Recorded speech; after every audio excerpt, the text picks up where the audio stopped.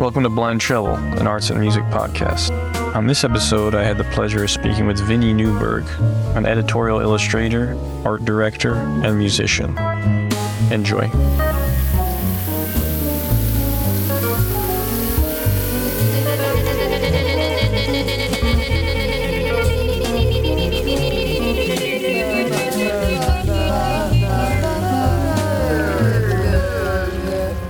Vinnie. Hey. How are you? Can you hear me? Absolutely. How's my audio quality? It's actually great. Excellent. How you doing? Good. How are you? I'm well. Are you still in Brooklyn? I'm in Bed-Stuy, yeah. And you've been there for how long now? Here for like 5 years. I moved to Brooklyn in 2015, probably. And where are you from originally? Just from Westchester. So like 40 minutes north from Grand Central. That's New York? Yeah. Like the county right above the Bronx. Is this like suburban or urban upbringing? Highly suburban. The most suburban. I get it. I'm from suburban New Jersey. I had totally forgotten you made music. That's no insult. I actually like it. I just don't associate you first and foremost with your music. Yeah, I think a lot of people don't. Do you associate yourself with your music first and foremost? They're two pillars, but it's hard for me to present with that as the main thing. Yeah. How many pillars you got? 2? Creative pillars? Yeah. Yeah, 2 feels right. As a child, were you leaning towards one or the other in terms of music or art? Probably art was the early thing that I had a knack for always and like a affinity for. Yeah, you were always from a young age drawing. Yeah, which is like common. I think when talking to illustrators, it's very common. Right? I think when you talk to, I can think of some examples where someone started to be interested in art more conceptually in high school, and they don't have what I call the drawer's hang up, which is this need to prove certain things, I think. And also they're not as entangled with that youth validation when they were little and drawing on a piece of paper. So they're open to exploring very different avenues, like sculpture or film or something. Right. But I do find that interesting, how persistent that can be. For me, I realized drawing wasn't, I went to school for illustration as well, but only because I didn't really know what it was in some ways. I think I really didn't either. It makes me laugh, thinking about, I applied to college as for the illustration department, and I can't imagine I knew what I was getting into. Well, what did you think? Because I thought I was going to be doing book illustrations, like Alice in Wonderland, the illustrations in the book when I was little. I always liked that, and I liked that idea as someone who would just read books and then draw images. That's cool. but that's largely not what it is. Ultimately the brief career I had doing that actually was what it ended up being, just because the art directors were looking at my comic book. So it was natural that they would think I should be doing that. But what did you think illustration was? Because it's really not, even you tell people you went to school for it and they don't even know what that means. I think in high school, I was fixated on the animation industry. And probably by the time I was applying to college, it was Pixar, funnily. But I had tried I had taken a class in Maya, the 3D rendering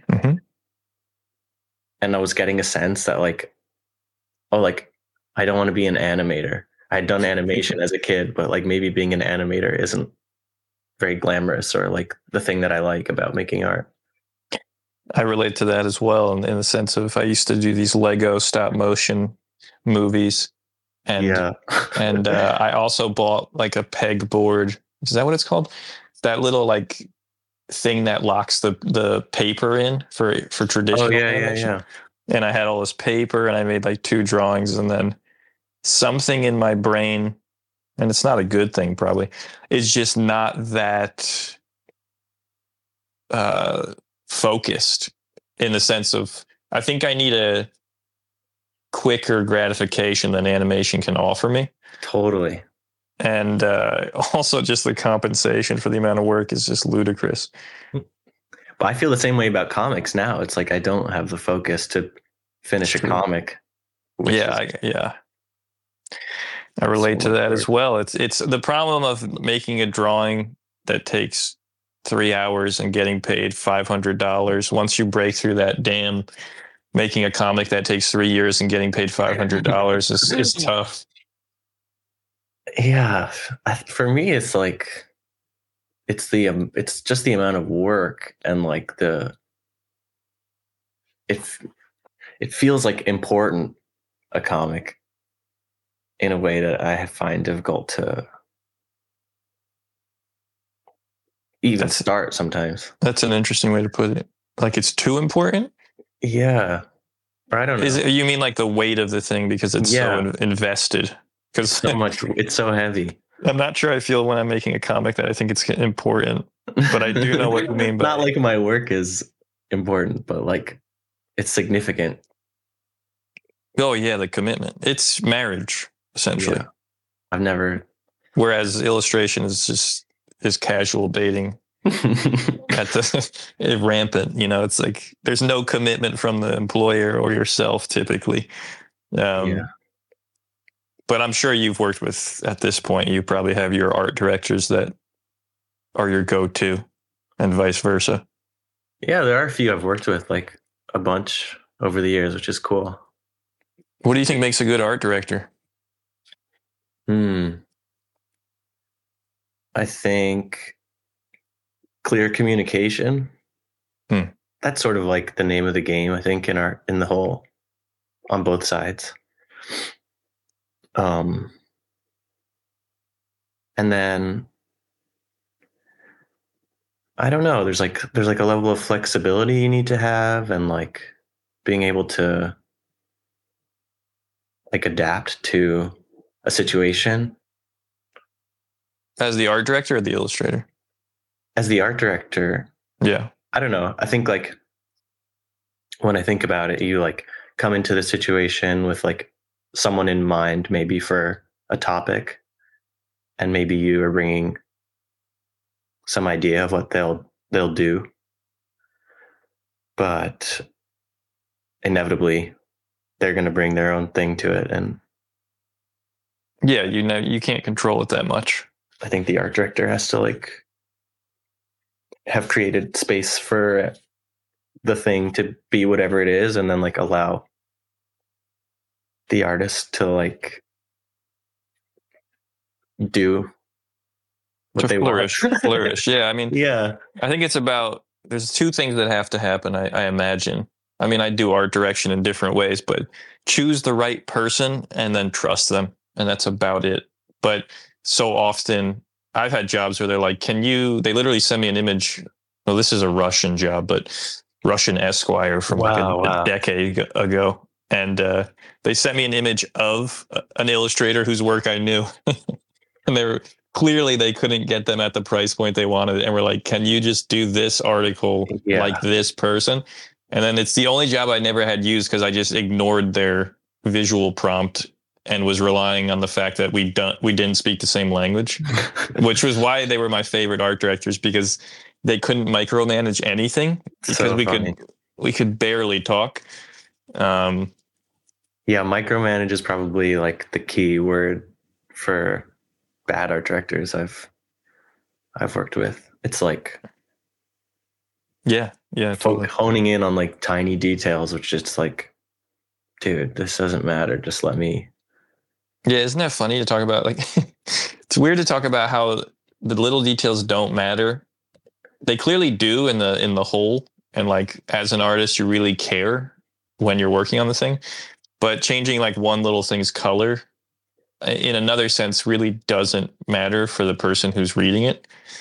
That apathy towards the end is interesting, where you have to kind of shut down all the kind of iterations you could possibly do. When I act direct, I'm always trying to remind myself, it's like, it doesn't matter. Hopefully, like, everyone is as like happy with this as they can be. And like, I don't want the illustrator to be bummed out, and like, I don't want the editors to be bummed out. Oh, I didn't realize you art directed. Oh yeah. Pretty much as long as I've been an illustrator, I've also art directed. Really? Mm-hmm. Are you a good art director? Based on the metrics you just laid down?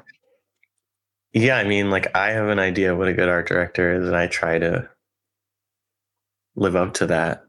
I mean, I would imagine as an illustrator, you should be the double whammy. It's definitely, I feel nice that I can like bring that perspective for sure. And it's like, I know when I'm asking you for an edit, like how much of a pain in the ass it is, or like. Yeah, totally. That sort of thing. You have an actual empathy. Right. Because you've actually done the thing. Yeah. No, I had no idea. So you're a multifaceted individual. Yep. The music is good too. You know, I'm impressed by the music. Thanks, man. And you clearly love the Beatles.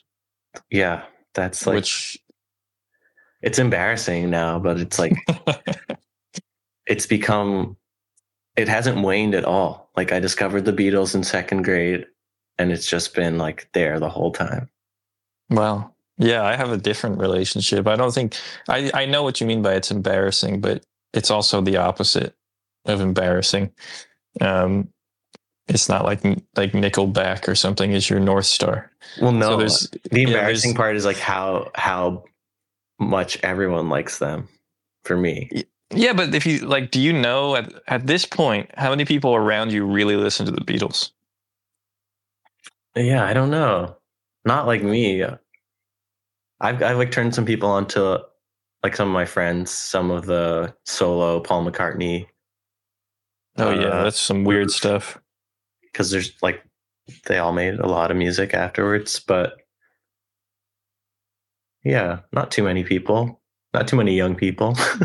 So you heard that in second grade and you've loved it. So like, I really got into it in high school, and then I just completely burnt myself out. I was listening to Rubber Soul like a week ago, and man, some of those songs just pissed me off for some reason, but I do really like that album. I have these like really particular, like Back in the USSR, I hate, and Baby You Can Drive My Car, I hate. I don't know what that means. Can you talk about that more? I'm so curious.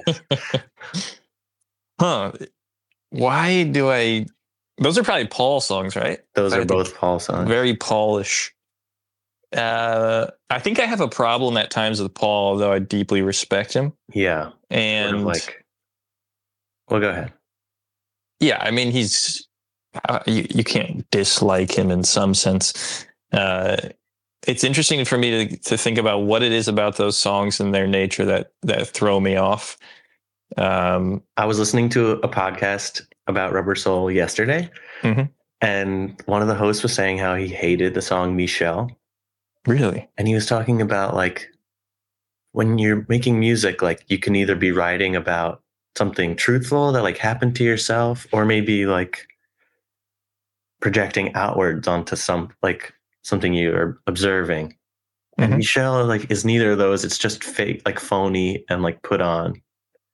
But to me, like that was, and like I think that a lot of, particularly in like the John versus Paul paradigm, I think people take issue with Paul because he's not like coming from a personal truth or like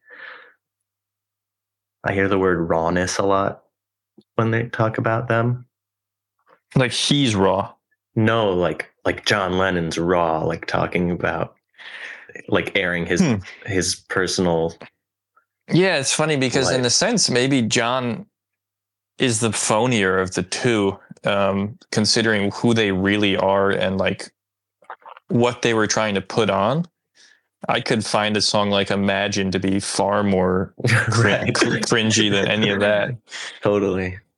But I think what's interesting is their endless fixation that could be put onto them. Like, I don't subscribe to this idea that you could take any band and pump them full of money and market them right, and they would be massive, like they would be Coldplay. Right. Like I have to have the humility to say, like, Nickelback clearly has something. I can't be so pretentious about what like a huge swath of human population likes. Like, there's clearly something.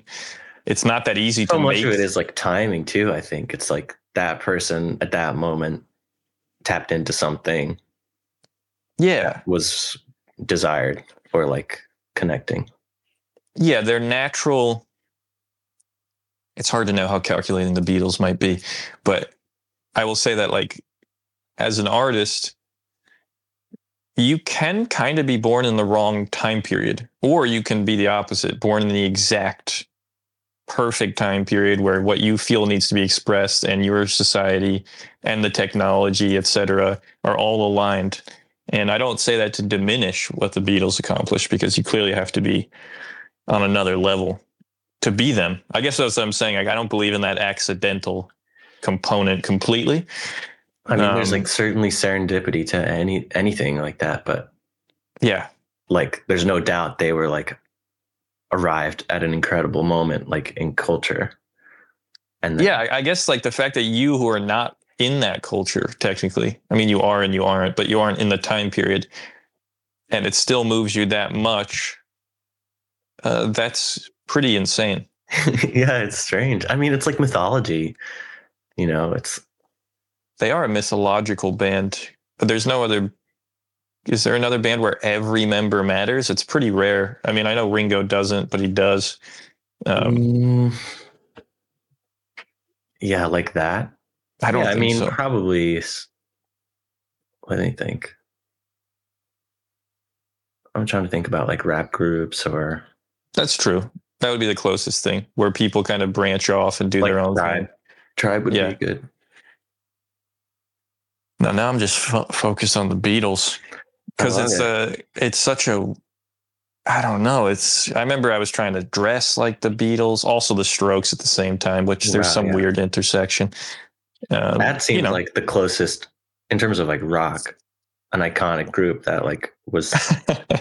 Yeah, I mean, when you think of that dude Nikolai, I mean, they're just a far diminished version. Like Julian Casablancas is great, I think, but they weren't like innovating. It was just sort of like making something cool again, or like in a new way. Yeah, it's an interesting idea. That's so commonplace now that I don't even know if it's a critique. Like, no, I love the Strokes. You know what happens is they were reviving something, and then when they started innovating, they were completely unacceptable. That's kind of how I feel about their career trajectory. Like, I think Julian Casablancas has made really interesting work outside of them and within them, but it's not what people wanted at that. Right. I think that's the key thing. It's like their initial like offering was so pure and so like one thing that as soon as they deviated, people were like, "What? This is yeah. This is unacceptable." So then they put out these albums that are like weird, but then they'd give you like one Strokes song with it as a single, just to be like as an apology for trying to do something. And also, different. like, despite all of that, they're still like a huge, like that hasn't diminished their legendary status now. No, but they are another band that, like, I don't know if it's cool to like them. Beatles included. Like, you should revere the Beach Boys if you want to be. That's my other top 60s group for sure. All right. And you can hear that. Boys? I do, but it would be a lie to say that like in practice they're as important to me as the Beatles were. Do you make music, Michael? I played the bass in eighth grade. Nice. I have the propensity to do. Well, I'm a generalist, like yeah, and I grapple with that all the time. I think at this age, I'm just like, okay, that's what I am. I'm not going to sit down at a desk and draw the same graphic novel for 25 years or something. I'm going to try to find synergies. And I found that music for me was more about having a certain identity in high school, and it wasn't a pure connection or love. I like the bass. I like staccato. Like even the way I draw is like clear, bold, staccato things is what I like in music as well. Mm. But ultimately, it's just I couldn't find a way to integrate it. I used to make funny songs for my friend secretly, like when he would leave. And that was the most fun I ever had making music, was just like making songs that were funny for a specific person. And I value that, but ultimately I'm always gravitating towards musicians or artists. But I don't think at this stage in my life, like art is bringing much to music would bring much to the table in respect to what I'm doing. Right. But I've had music venues, and I do now as well. It's just like it forms your identity a lot more than music, I think. And because like in high school, you could be like, oh, you're lame because you like whatever, the Beatles, and I like this band you never heard of. But who would say that about like a painter? Yeah. Nobody, nobody would care at all. But what is the dietary? What's the food pyramid in respect to music and art? Because it's not like, I mean, you have a decent amount of music. I've been making music since like 2009 when I got to college. Dietary, like what I'm taking in. Well, that's one way. That's a better way to think. I always think about like good consumption and good production versus just like, kind of chaotic consumption, whatever's on or whatever's cool at the moment. But yeah, I was more thinking about, is it 80-20? 80% of the creative time is making the visual art, 20% is kind of the release with the musical. Oh gosh. That's Or hard. is it not so cut and dry? Are there just big runs of making music and then it falls off?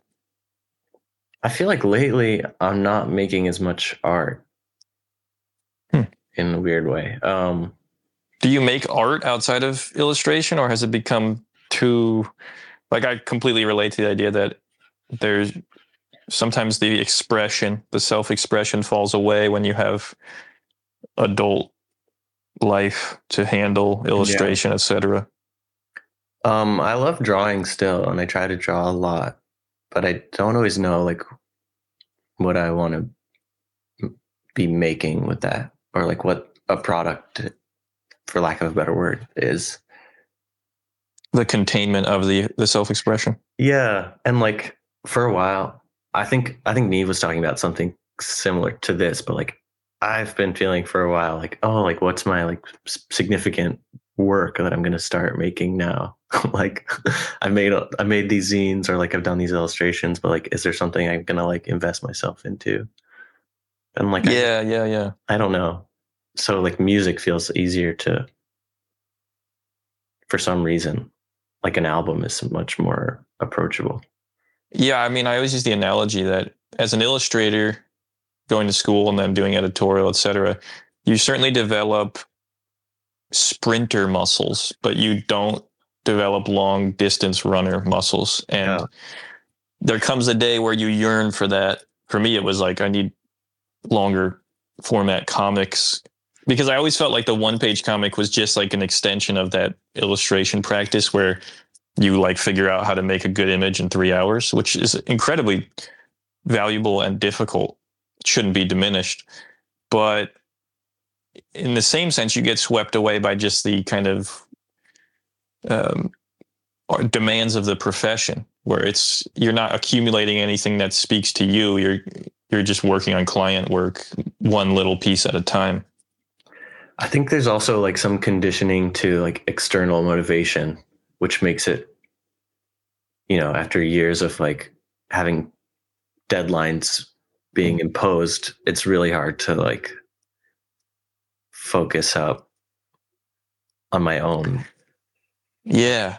Impose urgency on myself. Right. You know what I've always found is if you find friends and you try to build in accountability, and you're like, oh, we need to send each other a drawing every day. Yeah, I've heard about this sort of thing. That's the best thing I've never experienced that. I mean, you could do it. I'm sure you have many illustration friends. Yeah. And even if they don't send it back, it's just like eyes on the work. It creates a different motivation. And I think what's hard is social media is also designed for pretty quick gratification. Yeah, it's terrible. And there's something kind of fun and dark about like building up this project in the shadows that nobody knows about, and then it appears. I've never been able to lurk in the shadows in that way. And now I'm totally conditioned. Like anytime I make something, it's like when can I release it? When can I show it off? I think it's natural that if your work is coming from editorial, there's this assumption if the art directors aren't seeing you put shit out every week, then you just fell off and disappeared. So there's like this need to be seen because you're always courting these art directors. Yeah, there's something to that. It's speed dating, essentially. And it's not until you find a more stable thing that I think you can lurk a little more. But do you imagine being an illustrator forever? I don't know. Well, I've been working at the New York Times for a few years, which has changed my whole relationship to illustration, I think. Do you work as a designer? Oh, interesting. Yeah. And I art direct for them too now.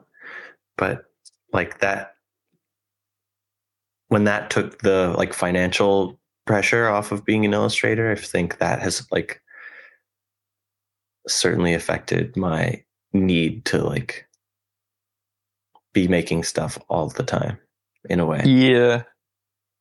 Oh, so you have found some stability. You've kind of upgraded. Yeah. Huh. I had no idea. Discreetly. That's good. It's been cool. Yeah. I mean, I'm still sort of negotiating what it means for my work. Like I don't really want to stop making stuff. Are you inherently fascinated by the news? I think that was the hard part for me with editorials. Like I'm not really interested in politics or news that much.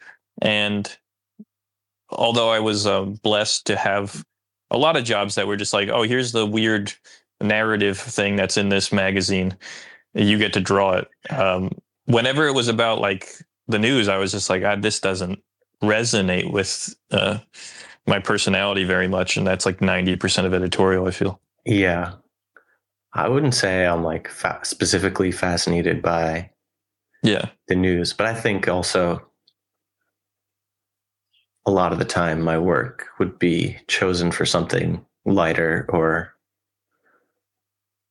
yes, that's a good way to talk about your work. Yeah.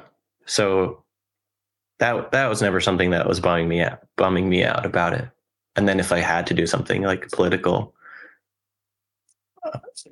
I would be happy to like try. Yeah. No, I'm always sussing out like, I don't know how to word it. The way I always think about it is in high school, you see pretty quickly where all these like dice rolls align for people in terms of like almost like an RPG. Like oh, this person hit puberty at the right time and they love sports and suddenly in the social hierarchy they're like at the top where maybe like 2 years ago they weren't. Those like realities I think are realer than I thought, because high school never ends, I believe, unfortunately. But it's interesting to me. There's like this term that, there's always these terms, the ikigai. You ever hear this Japanese term that's probably not really a Japanese term? Oh, no, I don't know. I think it's so useful. Like, I don't really think following your dreams is great advice, but this is this kind of like Venn diagram, and there's 4 things you have to fulfill. What you love to do, what you're good at doing, what society needs, and what you can make money doing.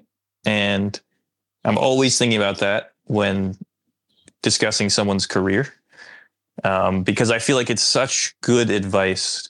And when someone really loves doing something and they're not good at it, that's kind of heartbreaking. But for me, the thing I totally ignored was how to make money when I was making comics.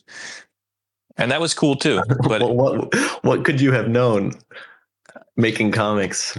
I don't know. Like, what I've seen from people is that, especially in modern societies, like, there are comic artists who worked really hard and whatever they worked on, they made a career of it. And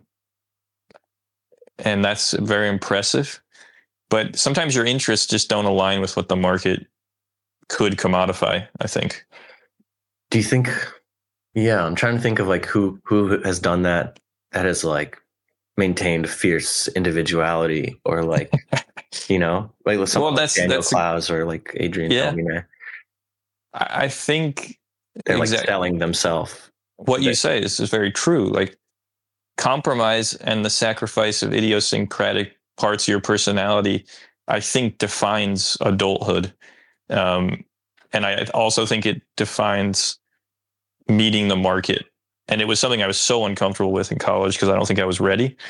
But by that, I mean, like, say you have a kid and you have this quirk about your personality that is very unique, and it kind of makes some aspect of you radiate. It might be true that you have to give that up as a kind of beautiful sacrifice.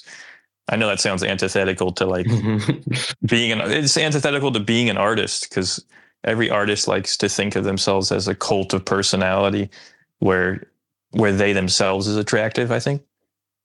But that's why I think it's hard to mature as an artist, because I look at my parents and I'm like, oh, they had to make sacrifices. Maybe they loved doing this thing on Thursday nights, but then they had 5 kids, and it's like, okay, I have to think bigger here. It's not about me. It's about this familial unit.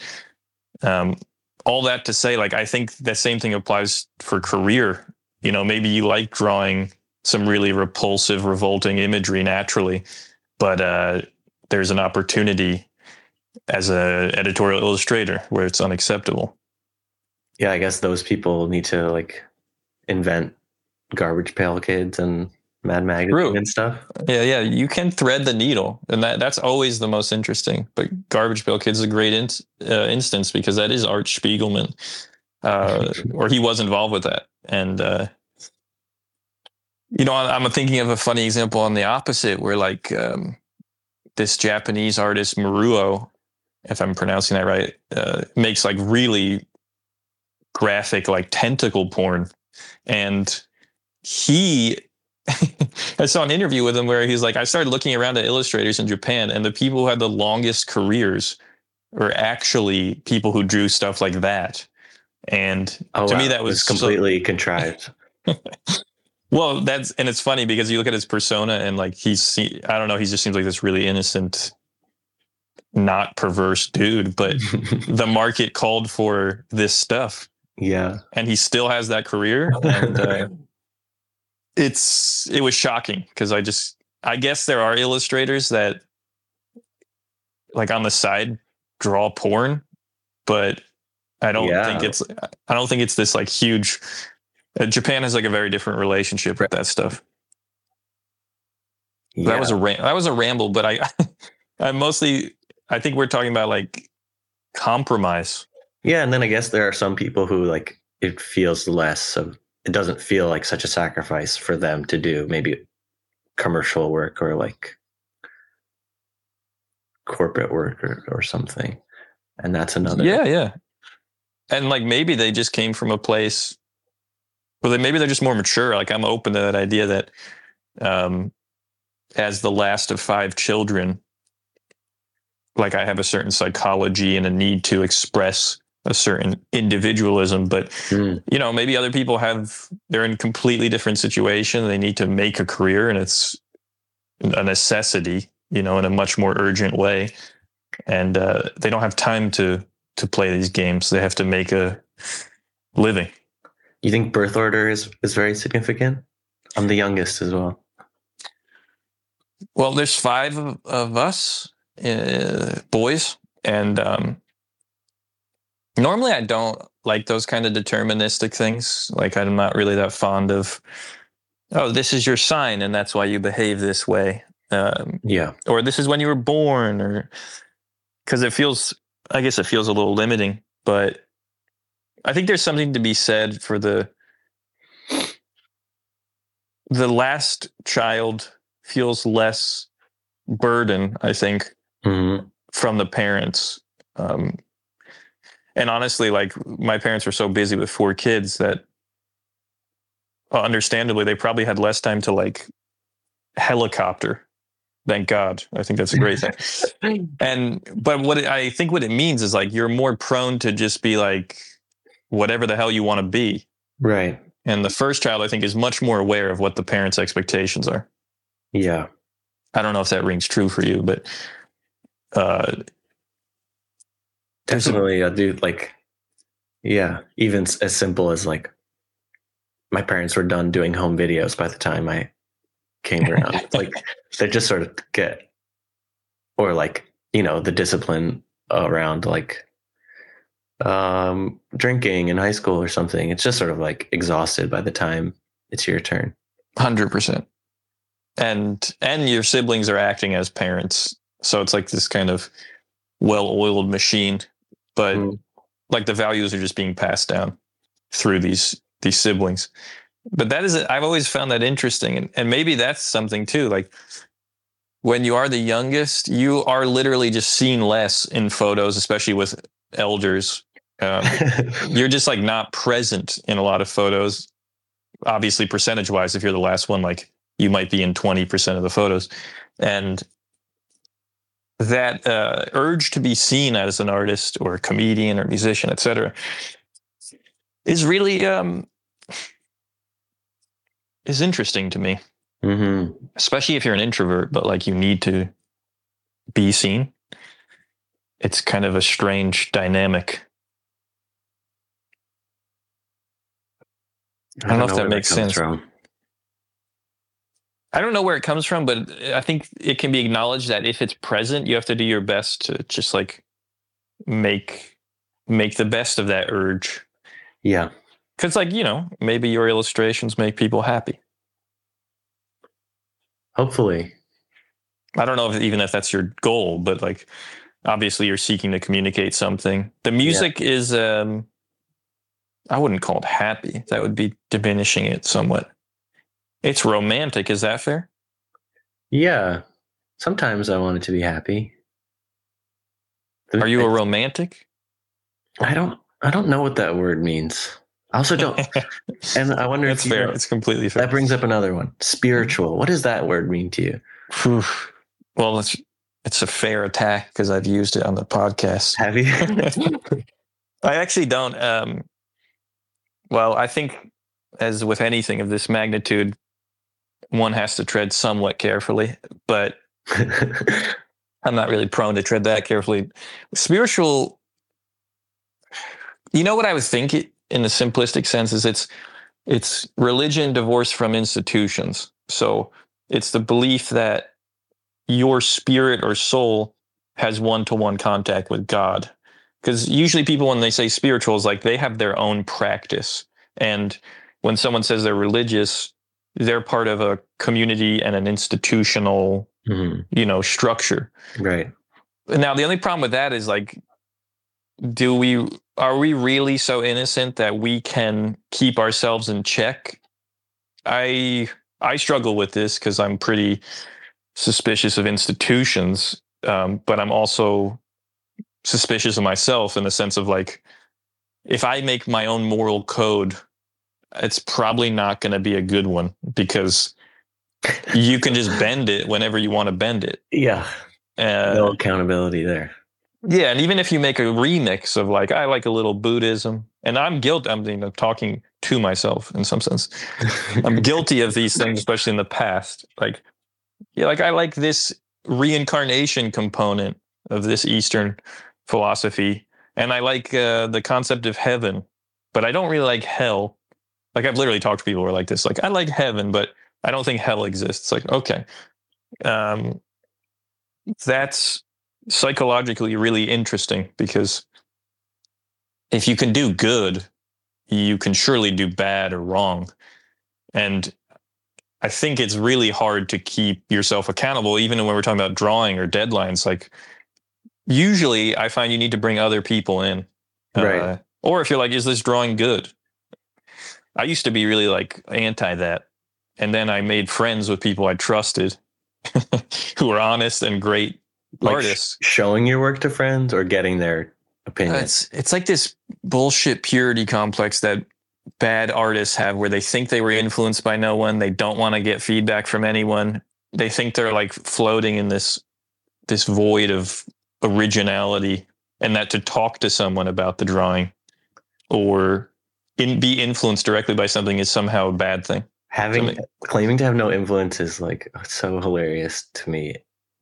And like, it's a red flag. Egotistical or something.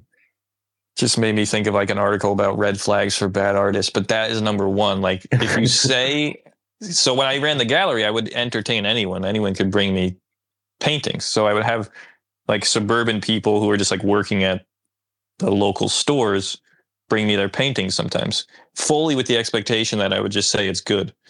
And and like they were very, very bad. And almost always they would say because I would be like, you need to know who you're indebted to.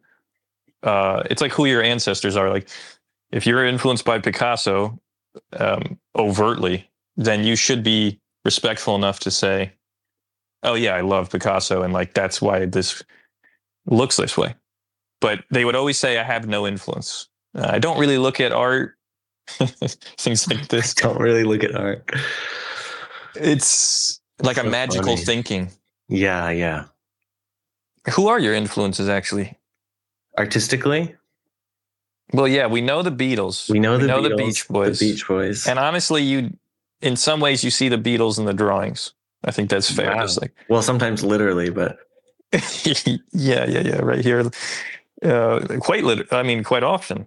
The haircut on these people. We got some. I'm looking at your illustrations while I talk, but no, there's like a pop sensibility that I think it's a good union, the Beatles in illustration, because obviously they kind of are the height of pop and sophistication. Mm-hmm. Although I hesitate to say that as I learned.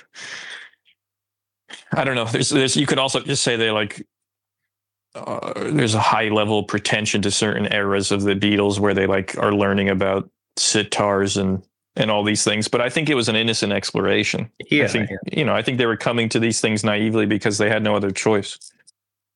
They were just curious. I feel like what makes that what saves them from being pretentious, where certainly they are like capable of pretension, but I feel like they have a genuine curiosity that comes through, and like I agree. And they represented a curiosity of the time. Like this was a time where people were learning about these things. And then there was also like a respect for their influences. Yeah, I think they did a good job of acknowledging that what would you call digestion? Right. Like this is where it's coming from. Ravi Shankar, etc. Like this is what we're doing. I think it's probably a relatable journey for a suburban person. Maybe that's what's appealing. Yeah. Their whole trajectory. But no, in terms of visual influence.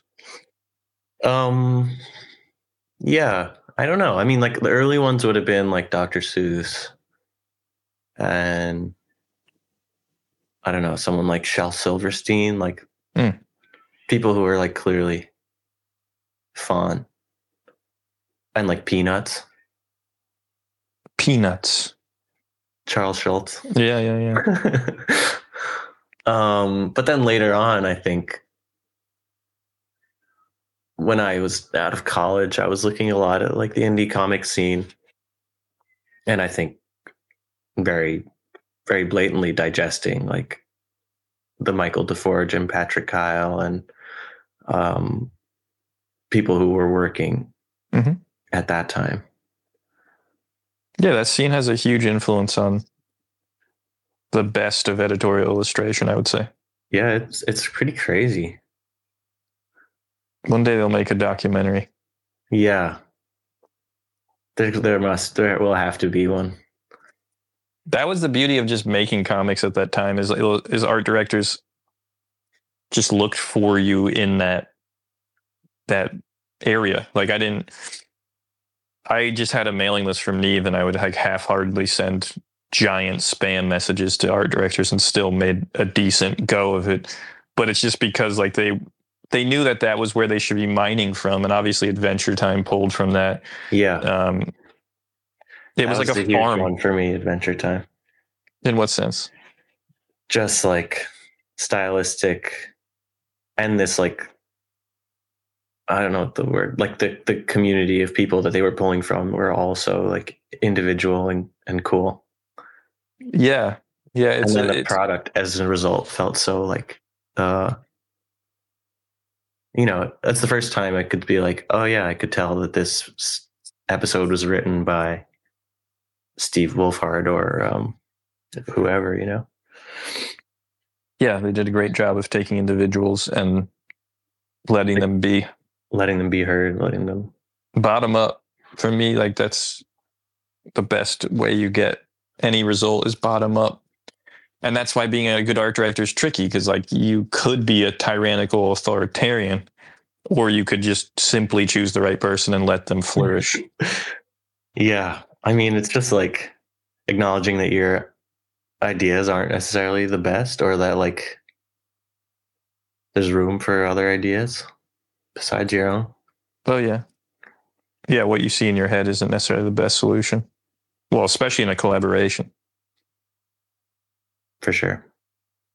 Okay, so that makes sense. Those influences all make sense. And now, like, still, I'm looking at a lot of contemporary illustrators and artists, tattoo artists.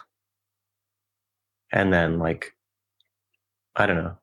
Of course, there's like the art history stuff too, which is deeply ingrained. Picasso's and yes, Fauvists and whatnot. Do you have physical friends of this ilk? Fine artists? No, of like cartoonists, illustrators. Like, do you hang out with other artists? Yeah, for sure. I mean, I know we've met once, right? You were at a show once. Yeah. I believe you were with your friends. That was some time ago. But who is your peer group? I think it's a mix of people. So like I went to art school, so a lot of my friends are still people I went to school with from different departments. Mm-hmm. Yeah.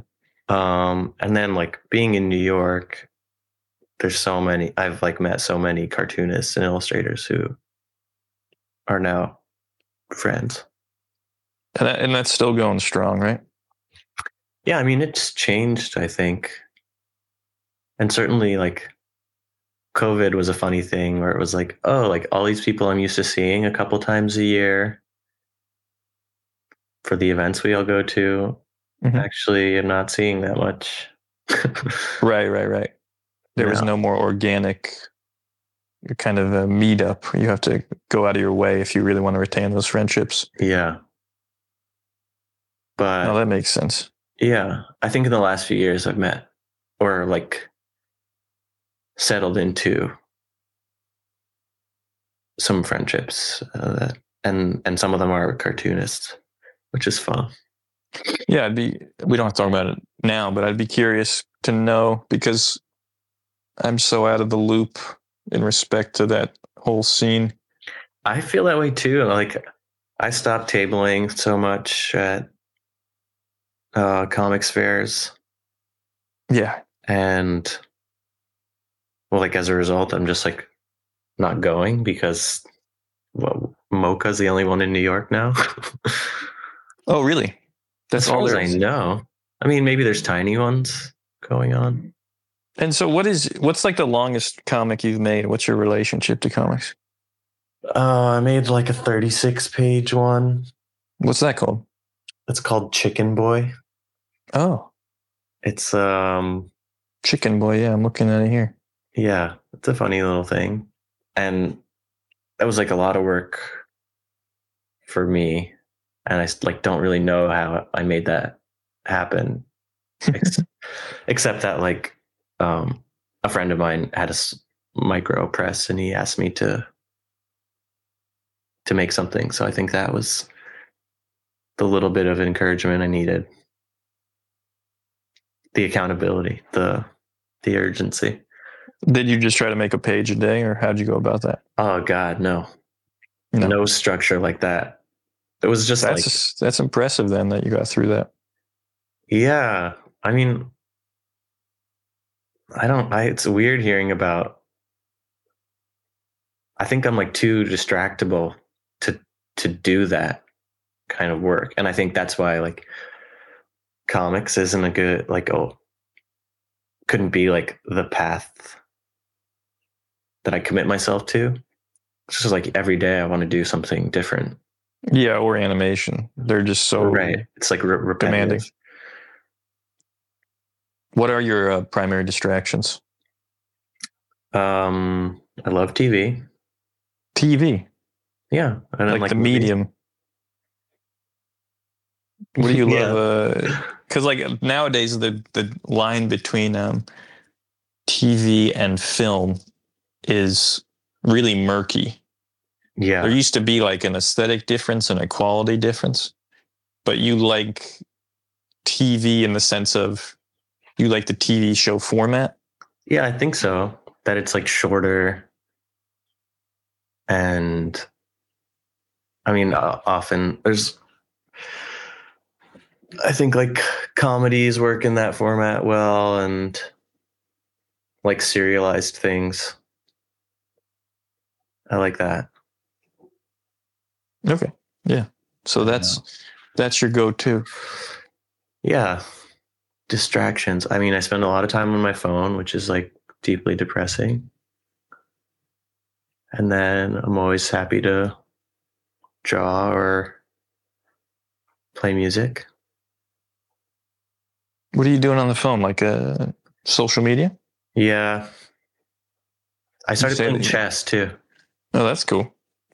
Which has been interesting. You should play Neve at digital chess. I'm sure he'd kick my butt. He might even kick your ass, honestly. Yeah, he's quite into it. I love board games. I play every Thursday. But for whatever reason, I just don't like the historical weight of chess yet. I think when I'm old... That's the fascinating thing about it to me. Oh, totally. I mean, I get that you could read like books and books about like, this is how you open up. Or I just like going in like just zero knowledge, learning a new game, and then figuring it out from there. But maybe I'm a coward, you know? Maybe... It definitely doesn't suit my like brain wiring, I think. I think I similarly would rather do something like intuitive and shoot from the hip. Yes. But I hate the idea that someone might have just like read. I don't know, like I used to, in my family, you were never allowed to look up walkthroughs with video games. And something about it reminds me of that. CodeCentral.com? Yeah, we're just completely disallowed. Completely not allowed to look up cheat codes or walkthroughs especially. This was like a shameful thing. You had to rely on passed down knowledge. Like for NES Zelda, I relied on like, my brother struggling to learn how to beat the game and passing that down to me. Wow. This was allowed, but earned, inherited knowledge. Yeah, in some sense unearned, I suppose, but there was a kind of price to pay. But all that to say, it's just like the weight of chess or Go. Like Go, I don't know if you've ever tried to play Go, but it's incredibly.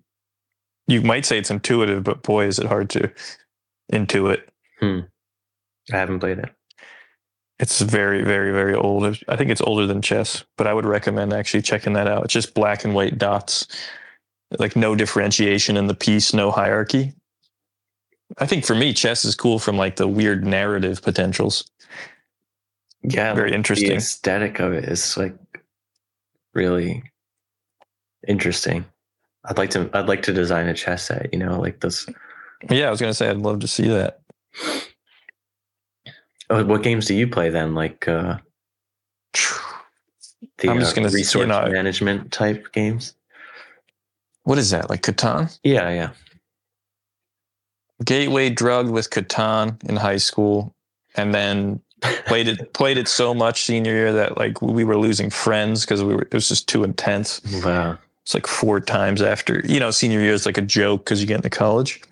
But then once you go through that, you open up this Pandora's box of like this crazy, innovative, alternative board game world. So I run a group and people bring games. So I'm learning a new game like every week. Wow.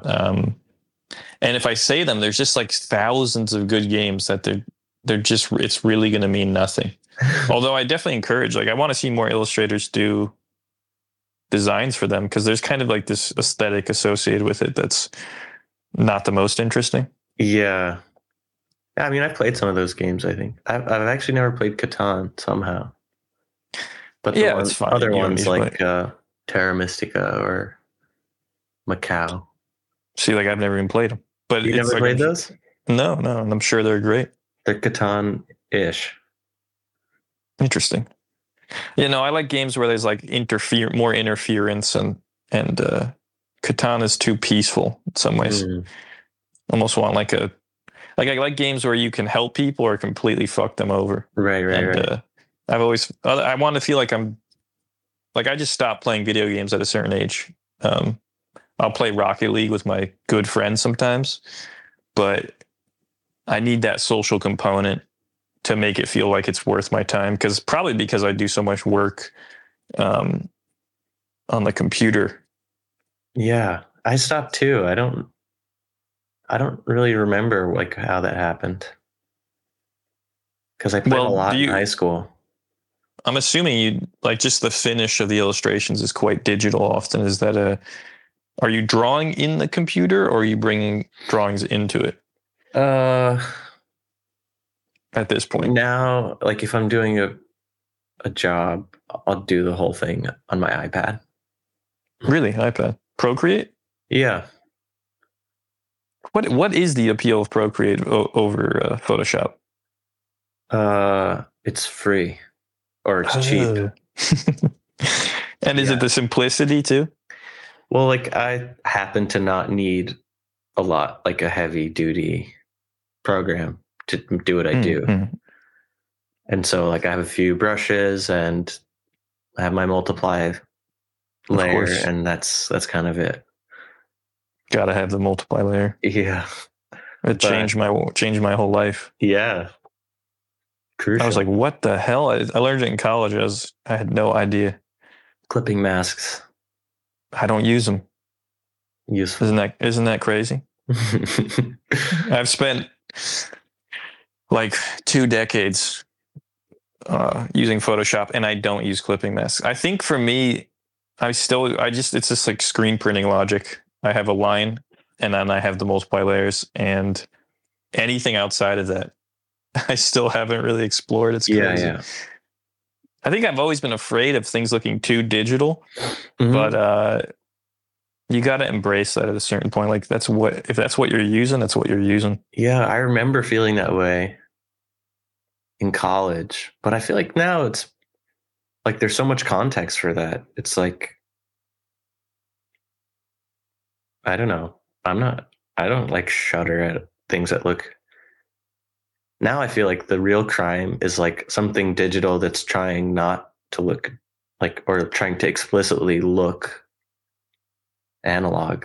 I agree, but I struggle with that too. Yeah, no, I definitely agree that like you have to own the honesty of what's being done there. I think so. I think it's felt like as a viewer, and not that there's not like room for whatever, like those Rezo texture brushes or something. I think are useful and cool, but well, yeah, on your website, I'm looking at the presses 2015, and it's a very different texture. It's very real. I don't know what you're looking at. Well, it's understandable. It's like 7 years ago. It's red and blue, and it was art directed by Sujin. But it has like a very, very printed feel to it that I still think is really quite beautiful. It's shameful for me to mention something that old, but it's on the website. All right. Well, I'll just take your word for it. Oh, you got to update this website. 2019 copyright. Yeah, I mean the Rezo thing has been pretty interesting to watch. It's now like everywhere. It's like, is it flourishing still? I think it's just like a part of the fabric now, and it's ubiquitous. And like whether or not you have access to a machine, the aesthetic impact is like deeply ingrained now. Yeah, you're right. It was there was this huge novelty to it early on, where people didn't even know what you were talking about. Yeah, and that's all. Yeah, that's what getting old is like, I suppose. It's still cool, but maybe that's what getting old is like too. Yeah, where you're just like, oh no, I'm going to be like 60 and be like, that's cool. It's still cool. It looks, and there's going to be like cyborgs making AI art illustrations, and I'll still be like, that's really cool, that texture. Does that scare you? Does that scare you? AI. Getting old? AI. No. Which is scarier, getting old or AI? Yeah, maybe the AI will keep us from getting old somehow. I don't feel like threatened by it, maybe. Or like that doesn't feel like a looming thing impending. I really think it is. My friend has been sending me, like, he's really digging into it, like these AI generated prompts. And apparently there's this like one artist that is consistently being like the most prompted thing. Wow. And he's very not happy, obviously. Yeah. I've never even heard of him. Greg Rutkowski, and he does like fantasy art. Yeah, is that like a Magic Cards type? Totally. Yeah. And I'm just wondering if there's going to be a point where they just put in like your name. You know, it's like, I need a COVID illustration on a subway, Vinnie Neuberg. And like, I don't even know what that means. Like, does your career end? Can you sue someone? Not yet. Yeah, I mean, my thinking is editorial is going to be really threatened by all this. I mean, it just means that the people who are in the position to hire need to be really diligent about it, I think. Hiring the robots? Or the humans. Well, you're in a good position. You're the art director. You can just art direct the prompts at that point. Yeah. I just think what is going to happen is like editorial is the first step into illustration. At least that's kind of how it was pitched to us in our school. Like, you know, you're going to start an editorial and maybe you'll go other places, maybe you won't. But I wonder if because of the quick turnaround and the cost, if they're just going to create like really good AI prompts and feed them like literally the article in some way. Yeah, I mean, it's conceivable. Totally. I think what's going to happen is, like, obviously you'll have to adapt, but let's say that end, let's go apocalyptic. Editorial illustration ends, right? Yeah. Where would your skill sets, where would you find yourself, you think? I think I'm just then like painting it. I've been making paper mache the last few years. I really like that. Really? Yeah. What you're making? I don't know what you mean by painting and paper mache. You're making physical. Yeah, like physical things. I make like little sculptures or like paintings. Where can I see those? Are they hidden? Maybe just on my Instagram. That sounds interesting. Yeah, that's been fun. And I think, since my work is always so digital, it's nice to be like, I prefer to sketch in a book, and it's nice to work with physical media as a relief. I see. Yeah, I like the texture. So are you getting that texture with paper mache? I don't know what you're looking at. I'm just looking at some. Oh no, you must just be painting it on thick, right? I'm looking at a little man and a profile painting. The paintings, if they're flat, they're just paint. Yeah, I'd like to see. I'm trying to find examples of the paper mache. I mean, obviously, here you are you're a Humpty Dumpty. That's clearly, yeah, that's paper mache. Yeah, that's getting in there. That's interesting. So if illustration falls away, then yeah, the art will be just for me, I guess, or like not commercial in that way. Yeah. I think that's honestly the response. When I ask people if they had infinite money, would they still be doing, illustration or commercial work? They almost always say no. But I wonder if they're just forgetting what it's like to just be alone and not have like the kind of wonderful pressures of working on a real job. Yeah. I mean, I still think there will be a need for like artistic community and like agreed. I hope places to like display and view work. My hope and dream is, with deep fake technology and just like the complete unreliability of anything that's online, that people will just be like, how can I trust anything if it can be AI generated? Right. And all right, it's time to just like go back outside and physically like meet up. That's my hope and dream. That's I think my there would have to be some sort of like response like that. If it's like, I mean, as it becomes more ubiquitous, it's like the natural response to be like seek out authenticity and like authentic authorship and like a hand, the feeling of the hand. Yeah, like a verifiable reality. I don't know if you've ever seen Existence by Cronenberg. No.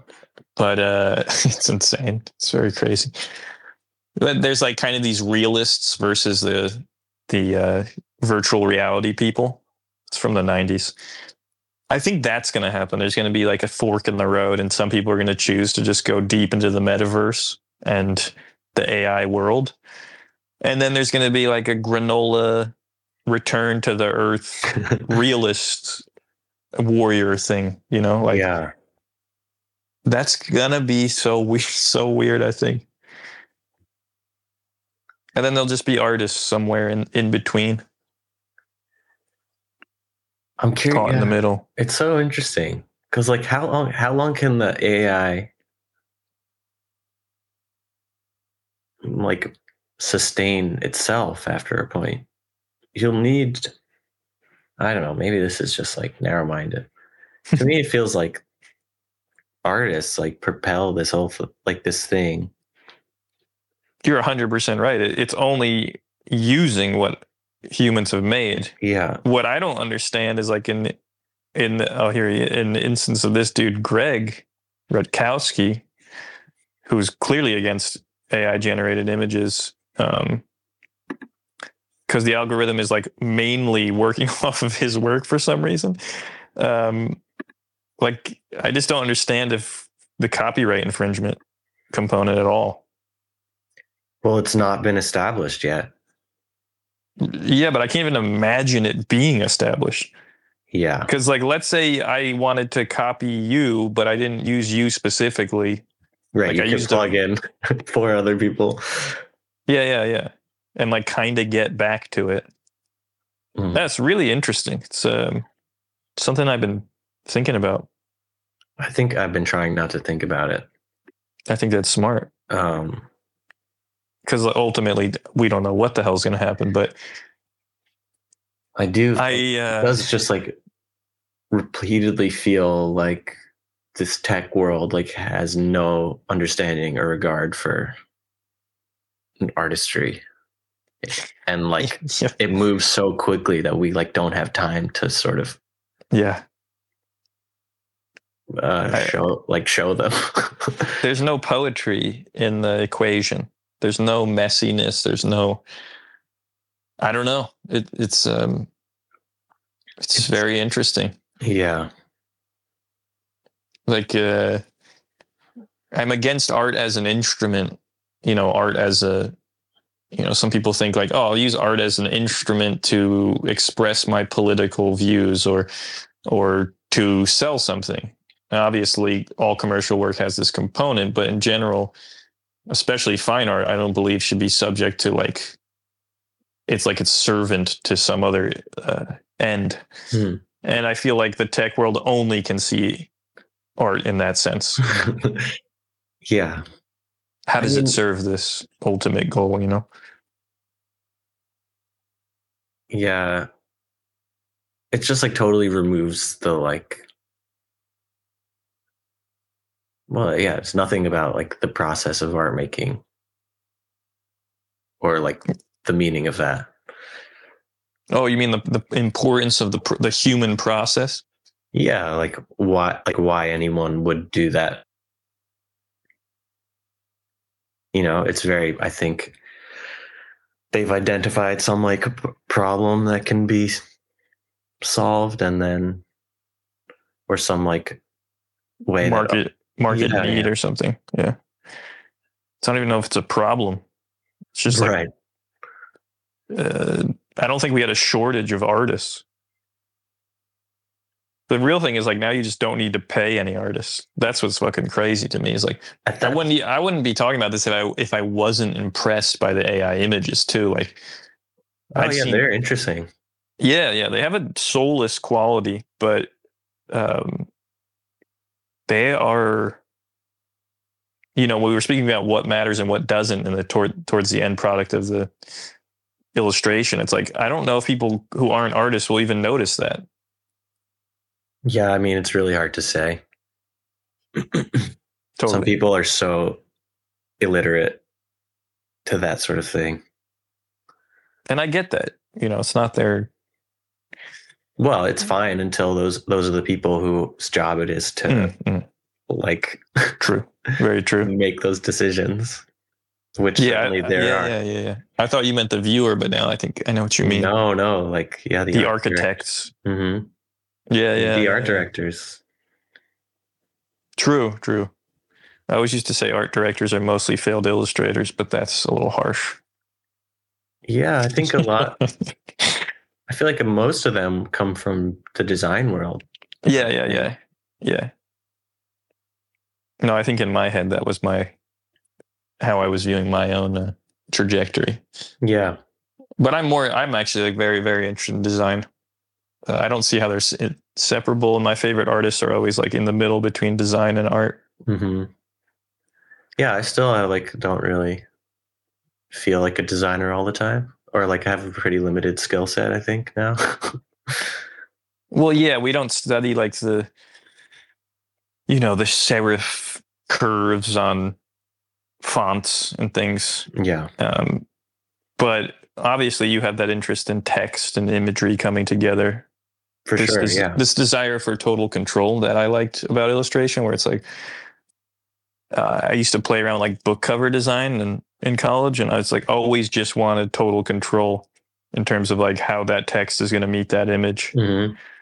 And comics obviously allows for that. A lot of illustration has opened up to that as well. And I like the way you play with that. It's a good amount of variation in how you bring that text in. Thanks. Yeah, I like words for sure. Yeah, words are great. They're fun. Do you have a joke for me? This always gets you. There's one, but it's too awful. But I think it's funny. And I will tell it to you. Thank you. Let me just make sure I have it right. You double checking it? No, just in my head. Oh, okay, sure. What's the difference between me and cancer? Whew, okay. You? Yeah. You, Vinnie. I don't think I got it. I don't have it. My dad didn't beat cancer. Oh, boy.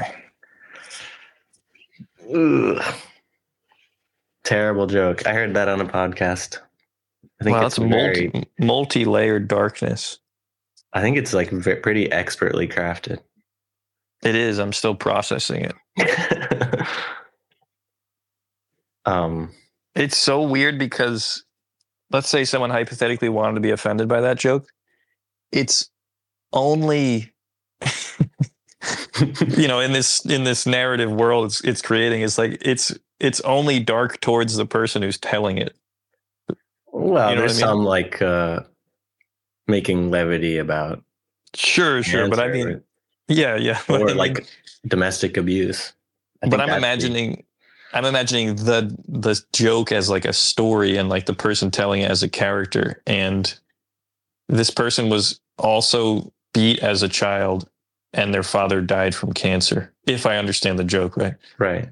And that's what makes it so weird to respond to. It's bizarre, yeah. It's so dark. And yeah. Well, I like it. It's not what I was expecting. Well, it's not a joke I've invented or anything. Of course. I mean, most people don't invent jokes. I've come across a few who do, and I think it's great, but I like it in contrast to the lightness of everything else. The music, the art. It's just something about that joke to me is like very memorable as well. It's like, it's really succinct. You're right. It's expertly crafted. In a bow, tight. And I've never heard it. Yeah, well, sorry to you and everyone for. No. I asked for it. Well, good talking to you. That's how I like to end it, on that darker note. You don't have a joke then? No, I try. I don't tell my jokes on the. I'm just collecting it. I'm collecting the archiving. I think jokes are important, especially in relationship to, like, I don't know, there's so much, there's mythology, music, like there's a comic aspect. There's like that kind of thing an illustrator does anyway, where it's like trying to distill down information to this like really precise logic that I love about jokes. They've kind of disappeared in a way, I feel. That's exactly right. Like, it's more like memes now are jokes. Oh, that's a good point. Visual jokes. Huh. Didn't think about that, but you're right. In the succinctness, they feel so. Memes are kind of like more inside jokery, though. Totally, yeah. I like the accessibility of older jokes. Although that's not to say, I've been told some jokes that are so specific about like the certain denominations of like Christianity that I don't even understand them. But But like the one you just told, like that's very accessible. Right. Yeah. And I appreciate that. All right, cool. Well, thanks. Yeah, good talking to you. Likewise.